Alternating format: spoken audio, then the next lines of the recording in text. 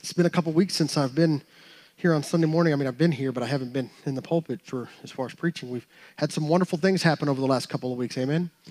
Celebrating our anniversary and celebrating what God is doing through missions, through Crossroads. We've had a great week, by the way. The evangelistic rally that was happening through North Canadian Baptist Association wrapped up last night, a powerful night. We had 3 good nights of worship, amazing opportunity to hear the talent of our association, and I'm sure there's deeper wells of talent there than we even realized, but we had a great week. So excited about this morning. I hope that you are excited about God's Word. I hope you came ready to hear from that. So if you will turn in your Bibles to John. And when you get to John, if you will find the 19th chapter, and when you find the 19th chapter, if you will look for the 17th verse. John chapter 19, verse number 17. And when you get there, if you would stand in honor of God's Word.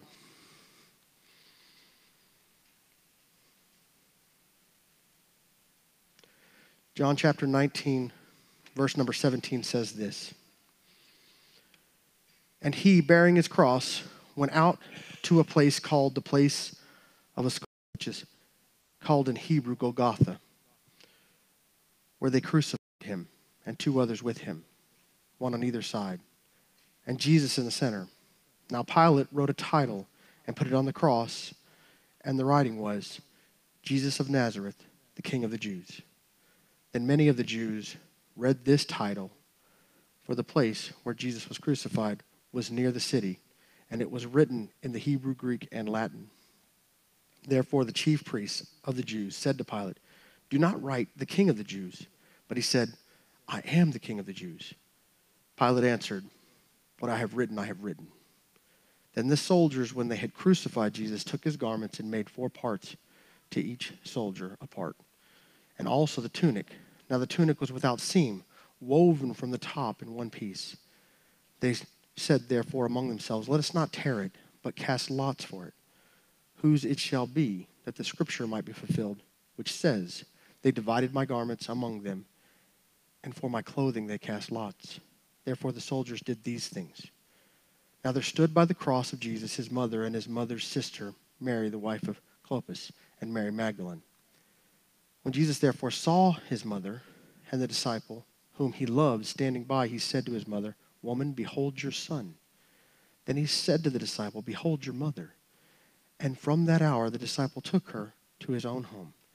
After this, Jesus, knowing that all things were now accomplished, that the scripture might be fulfilled, said, I thirst. Now a vessel full of sour wine was sitting there, and they filled a sponge with sour wine, put it on hyssop, and put it to his mouth. So when Jesus had received the sour wine, he said, it is finished. And bowing his head, he gave up his spirit. Would you pray with me? Lord, as we approach this week, the week before Easter, Lord, I hope that we would look to the cross and that we would be reminded at every turn, that we would have a depth of conviction inside of us, knowing exactly what has transpired to redeem each and every person who would call upon your name to be saved. I ask, Lord, that as we study this morning, that we might be, Lord, broke open in such a way that you would investigate our very hearts and that you would determine within us what needs best done to change and transform our lives forever.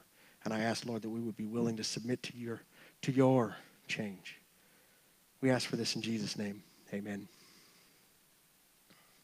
I know it's a lengthy passage, but I struggle in, and I don't know if you realize this, but it's something that's magnificent in the course of being able to share God's word from the pulpit is that you really have about 50 plus weeks, 52 if you preach every single week, if you don't take a week off. And as you can see, the last couple of weeks I wasn't in the pulpit. And of course, I have other times I can teach throughout the year.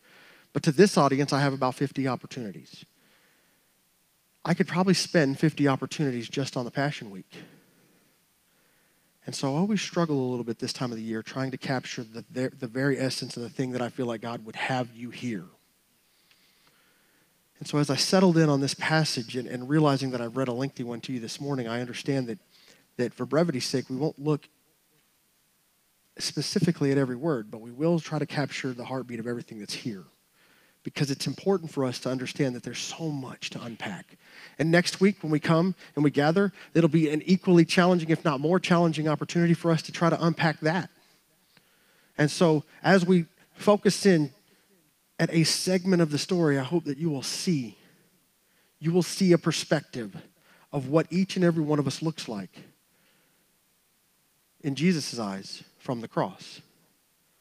I really hope that you understand that when you consider this story, that Jesus is hanging there on the cross and he is observing the world around him. He is seeing and dialoguing with two thieves, or the people on the cross on either side of him. He is dealing with his own disciple. He is dealing with his family that is assembled. He is dealing with their friends. He is looking at all these things. But he sees so much deeper than just those individuals, because what he's doing is for every single one of us. Well, as we begin to unpack the verses and moving pretty rapidly here, I want you to focus with me on verse 17. And he, bearing his cross, went out to the place called the place of the skull, which is called in Hebrew Golgotha, where they crucified him and the two others with him, one on either side and Jesus in the center. Now Pilate wrote a title and put it on the cross, and the writing was, Jesus of Nazareth, the King of the Jews. Now, this title that Pilate puts there, and in my opinion, if you're really kind of on the dialogue, and I will tell you that having worked with teenagers and youth throughout the course of 20 years of ministry, they have told me I'm not cool anymore. Okay, I know this, but what I'm about to say will sound dated in their ears and probably new in yours. But what happens next is that one of the chief leaders of the religious world leans in and tries to make a correction to Pilate, who is the governing authority over the area. And in probably one of the most gangster moments, and this is where I don't sound hip to the young, but I sound foreign to you adults, I get it. He tells him, I have written what I've written. I have said what I have said. Because there's a moment here where the world wants to define Jesus in a certain way. They want to change who he is. They want to rewrite the story all of the time. You read the passage and you see it. Pilate has written, and he is the foremost authority in this part of the world. He has people he answers to understood, but he writes it in numerous languages, and he's immediately contested. The chief priest, verse number 21. The chief priest of the Jews said to Pilate, do not write the King of the Jews. But he said, I am King of the Jews. He says, don't say that he's the King of the Jews. Say that that's what he called himself. But I'm here to tell you that as other people wiser than me and stronger in their skills of study and research have talked about and have discussed, that Jesus is exactly who he says he is, or he's crazy, or he's a liar. And you have to decide this morning which one he is. Josh McDowell in his famous study, Liar, Lunatic, or Lord. But Jesus is described as the King of the Jews by the foremost authority in this region of the world, and the religious world wants to rewrite it and say, no. Just say that's what he's thought of himself. We don't recognize him this way. And like I said, in the most gangster moment in all of this passage, Pilate answers him in verse 22. What I have written, I have written. I mean, this is a key moment where if you're in charge, you don't take instruction from other people about what you should be doing or not doing. You tell them what to do, right? I mean, there's the key moment here when the religious leader's leaning in and trying to tell him something. He's like, get off my lawn. That's one of the litmus tests to know. When you're getting a little older, you're like, people move stuff in your yard, and you're like, who's been in my yard? Your little kingdom, your territory, right? Some of us do this in our own house, right? There's an ongoing struggle in my house of who moved my remote. And I want to look around at the children that are in my house, and I want to say to them, get off my lawn, and I realize they're mine. But Pilate is seriously in a bad spot. If you understand the history of this lesson, you will know that he is in a bad place. He has the Jewish people that are on the verge of upheaval. You have Jesus, and Jesus is transforming the landscape of the world around him. You have Rome breathing down his neck of how he should behave. And Pilate was on an island out here on purpose. And it is said historically of him that he was in a bad spot, and to mess up here would have been the end of his career, if not his life. And he is dealing with all of the stress on every side. Can you identify? Sometimes you look up in the morning, you're like, there's so much to do and there's so much to deal with. I just don't know how I'm going to get it done. Anybody here ever feel that way? And you've got pressure from the immediate context of family and work and everything else, and you see the nature of it is overwhelming, and you're like, I just don't know. And then somebody will come up and they'll tell you how to do it, and you'll be like, I have written what I have written. It is what it is. Point number one, if you're following along and taking notes this morning, is the world will try to define you. The world is trying to define Jesus all the time. They are trying to rewrite who he is. They are trying to rewrite what he said. They are trying to say he didn't mean what he meant. And if you study the language, you understand that there's a gross misrepresentation of him all over the place. And it is heinous in the ears of people who have really studied it to look at it and say, that is not what he said. And that is not who he is. And the problem is that we're so afraid that it will be offensive for us to stand up for him that we say nothing. Pilate is just like, I've said what I've said. You can define him personally, but you can't define him authoritatively, right? I have oftentimes had discussions, even in my own household, where I'll say, the problem is the majority of people might walk outside on a clear day, look up at the sky and say, the sky is green. And just because a volume of people have described it this way doesn't make it accurate. It doesn't matter how many people say a thing. If it's inaccurate, it's not accurate. One person can say, you guys are just outside of your mind. It's blue. But the majority of people are saying a truth right now that they believe to be true, and they have rewritten the rules, and they say, no, green. And you're like, no, blue. And they're like, you're just one voice. And you're like, yeah, but I'm right. The problem is that we would allow the world to rewrite the truth because there's a bunch of them that want to do that. And they're going to try to define you as who they say you are. Never be mistaken about who you are, because the scripture has lots to say about the matter on who you are. And it had everything that is important for us to know about who Jesus is. It describes him as who he is. Don't let the world define you, and don't let other people define you, and don't let misguided religion define you. Let the Bible define you. Let it describe who you are before a creator that made you intentionally on purpose the way he made you. Don't let it rewrite the story, and sure don't let it rewrite the story about who Jesus is. Moving quickly now to verse number 23. Then the soldiers, when they had crucified Jesus, took his garment. Notice this morning I'm going to spend no time whatsoever describing the brutal nature of his crucifixion, and it's not that it needs to be absent, but I think that you'll have an opportunity when you come on Friday night to observe the Stations of the Cross here, that you'll see exactly the measure of what happened to Jesus. And I hope you'll come to that, by the way. You'll come and you'll be able to pray through a variety of different images with some scripture attached to it, and you'll be able to contemplate everything that Jesus went through on the Passion Week. That's going to be our Friday night this week.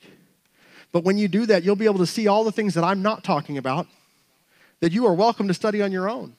There's too much to unpack. So I'm going to focus on this. We get to this moment where Jesus has been crucified. Inherently, we understand the magnitude of this.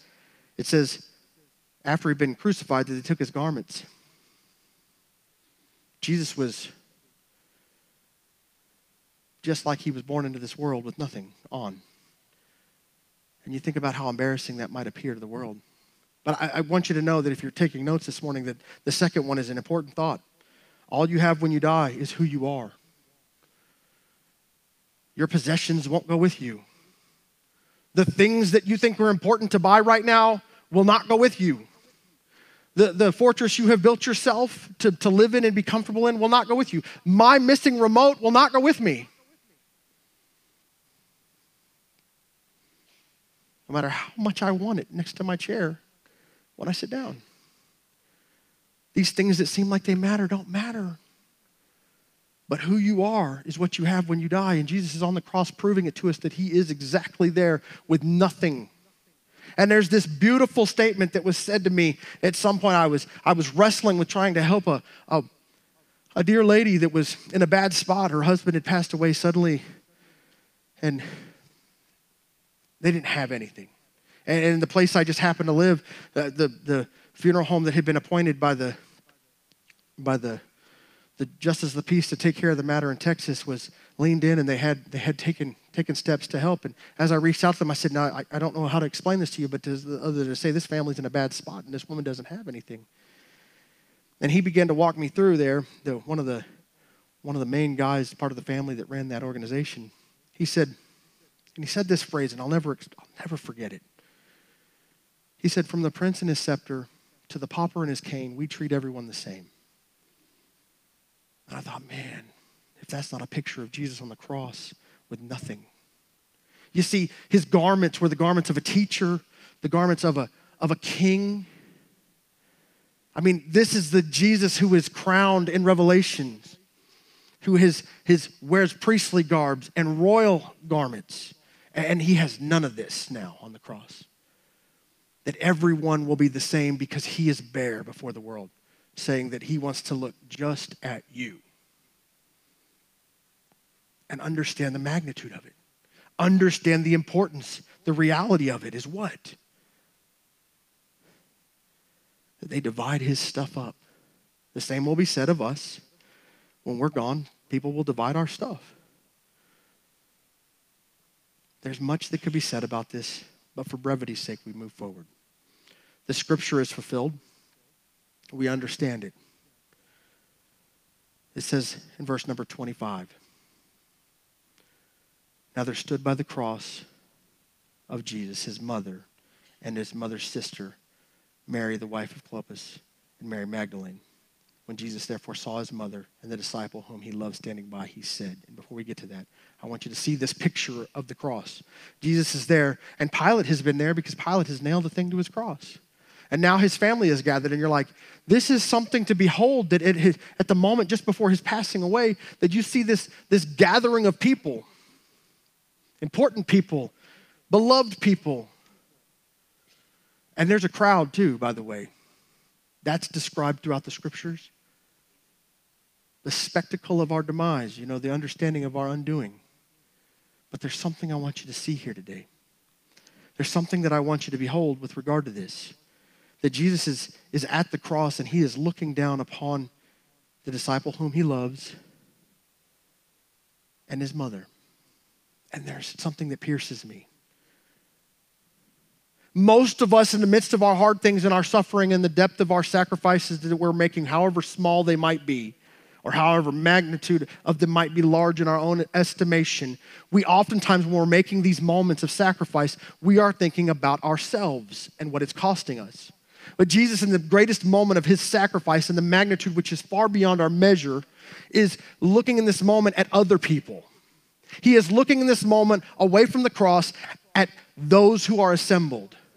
Have you come to the cross to be seen by Jesus? Because it's at the foot of the cross that when you are seen by Jesus, that you understand that he sees you clearly. That's point number 3 in your notes today. Jesus sees you clearly from the cross. This was never more vibrant to me than just a few days ago. About a week ago, I'm driving here. And I'm on my way to church on Sunday morning. And I am broken inside because I am thinking on a thing. I actually made a phone call this week to talk to the mother of the boy that I'm about to describe to you. And I still call him a boy. He was a young man. I was thinking about his life. A young man that I met when he was in middle school. And he used to come to church, and he would come to church on Wednesday night because we would feed them dinner, as part of the functionality of what we were doing. And he would come, and he'd be there, and he'd have homework to work on, and his mom would be after him to do his homework, and he'd be struggling. And I can remember all the way up through his middle school years and into his 8th grade year, he's struggling with some algebra.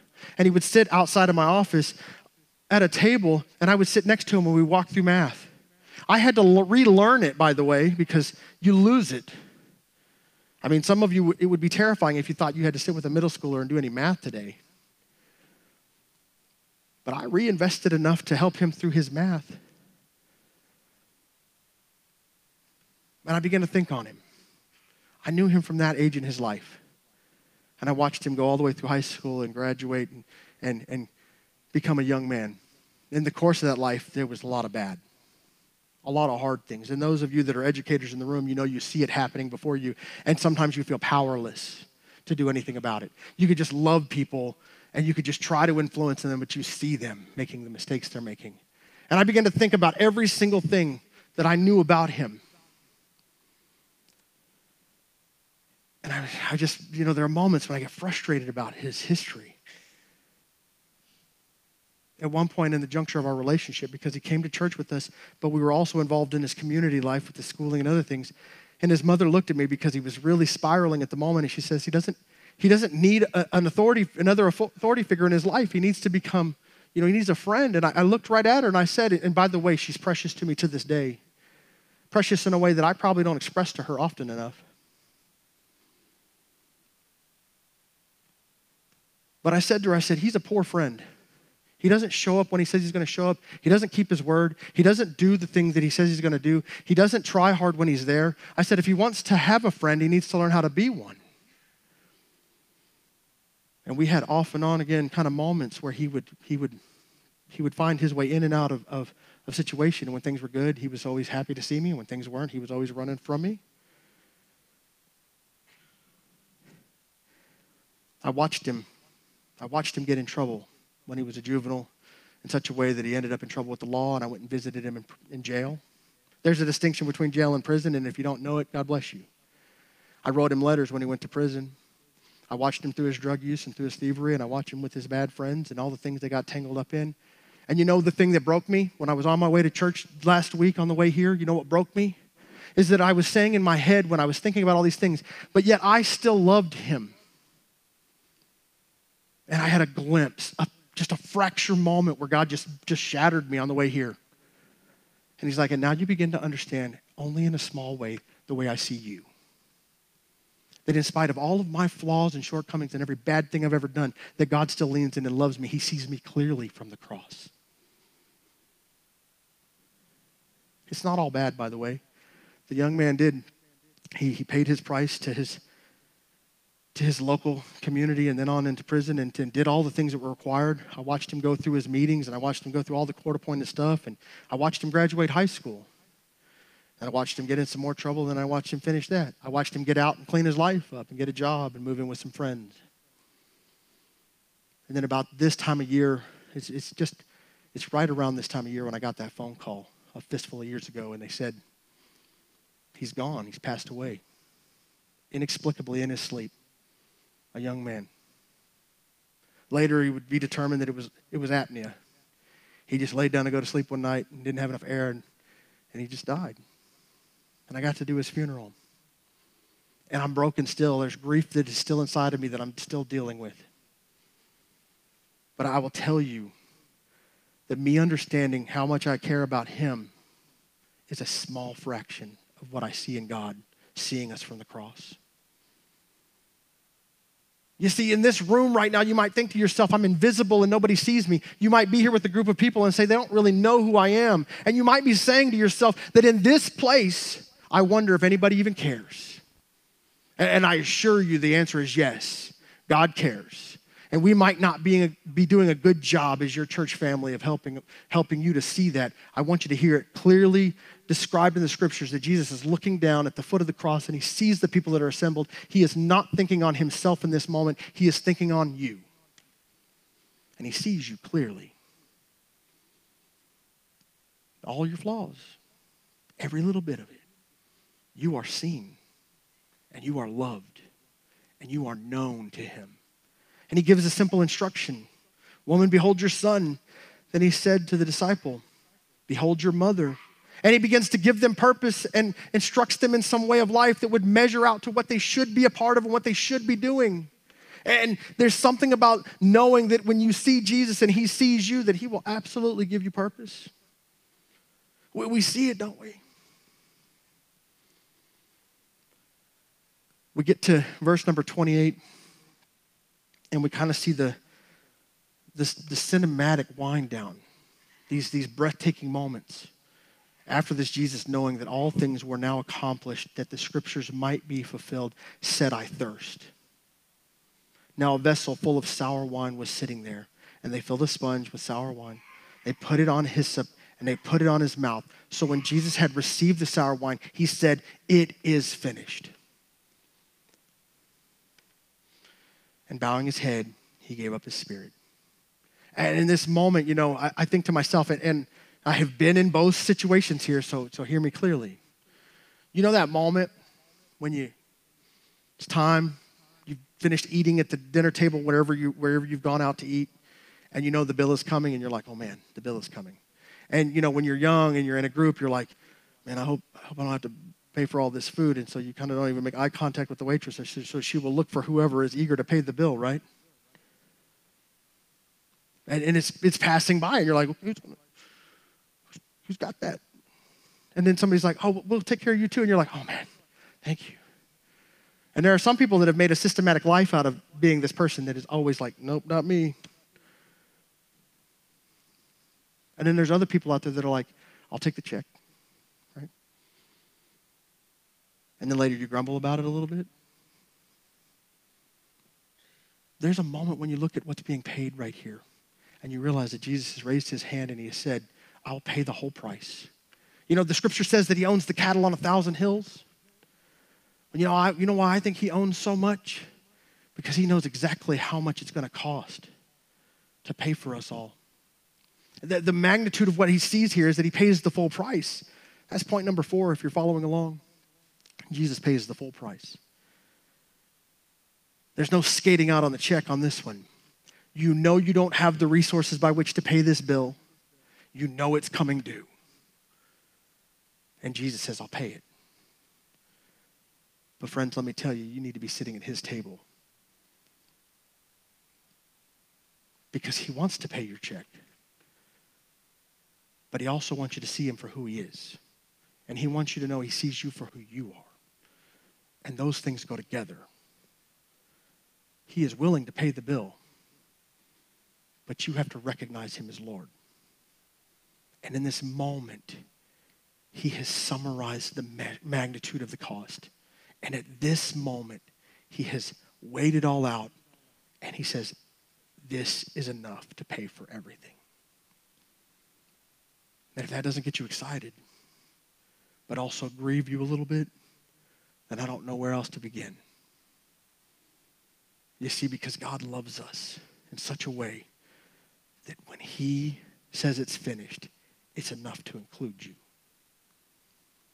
And all of God's people said, do you believe that this morning, that it's enough to include you? He sees you clearly from the cross. He knows what it costs. He understands who you are, and he loves you anyway. In a moment, we'll have an invitation, and you'll have the opportunity to come, and you can pray, and you can thank God for that great, huge price tag that was attached to your life. But some of you might be in this place saying to yourself, I just don't know yet if I believe it. And I would suggest to you this morning that today is the day to make that right. Believe it today, because he sees you, and you are not overlooked, and you are not ignored, and he knows who you are, and he loves you anyway. And he has summoned enough payment for even you. Don't let the world define you differently than he defines you. Come today, receive his payment, understand his gift. I'd love to talk more with you about it. Would you stand with me? After I pray, I'm going to be standing right here, and I'm going to ask Brandon to stand here, and I know that you're welcome to come. I'm also going to invite Ted if you want to come. I believe that you might need to come this morning, and you might be right now thinking, if I could just hold out for just a few more minutes, I could stand right here. But why would you if you felt like God was drawing you forward? Why would you wait it out? The burden that you carry will not get lighter if you turn around and leave here without giving it to God. No matter how much you try to ignore it. We're going to pray. Lord, we thank you for an opportunity to be in your house. We thank you for an opportunity to come face to face with Scripture and realize that in spite of our flaws, that in spite of our shortcomings, that you love us. And that we only get a glimpse because you love everyone the same way. And the thing that we're seeing in other people sometimes, that we just can't imagine how you could overcome it. But yet you can overcome it. Because the price that you have paid is enough. It's enough for me. It's enough for everyone else here. Lord, I believe that there are people that are in our midst that are carrying loads that they don't have to carry anymore, that they can just lay on the table and you'll take it from them and you'll pay the debt. Lord, I ask, Lord, that we would embrace this morning, that we would run to you. I ask for this in Jesus' name. Amen.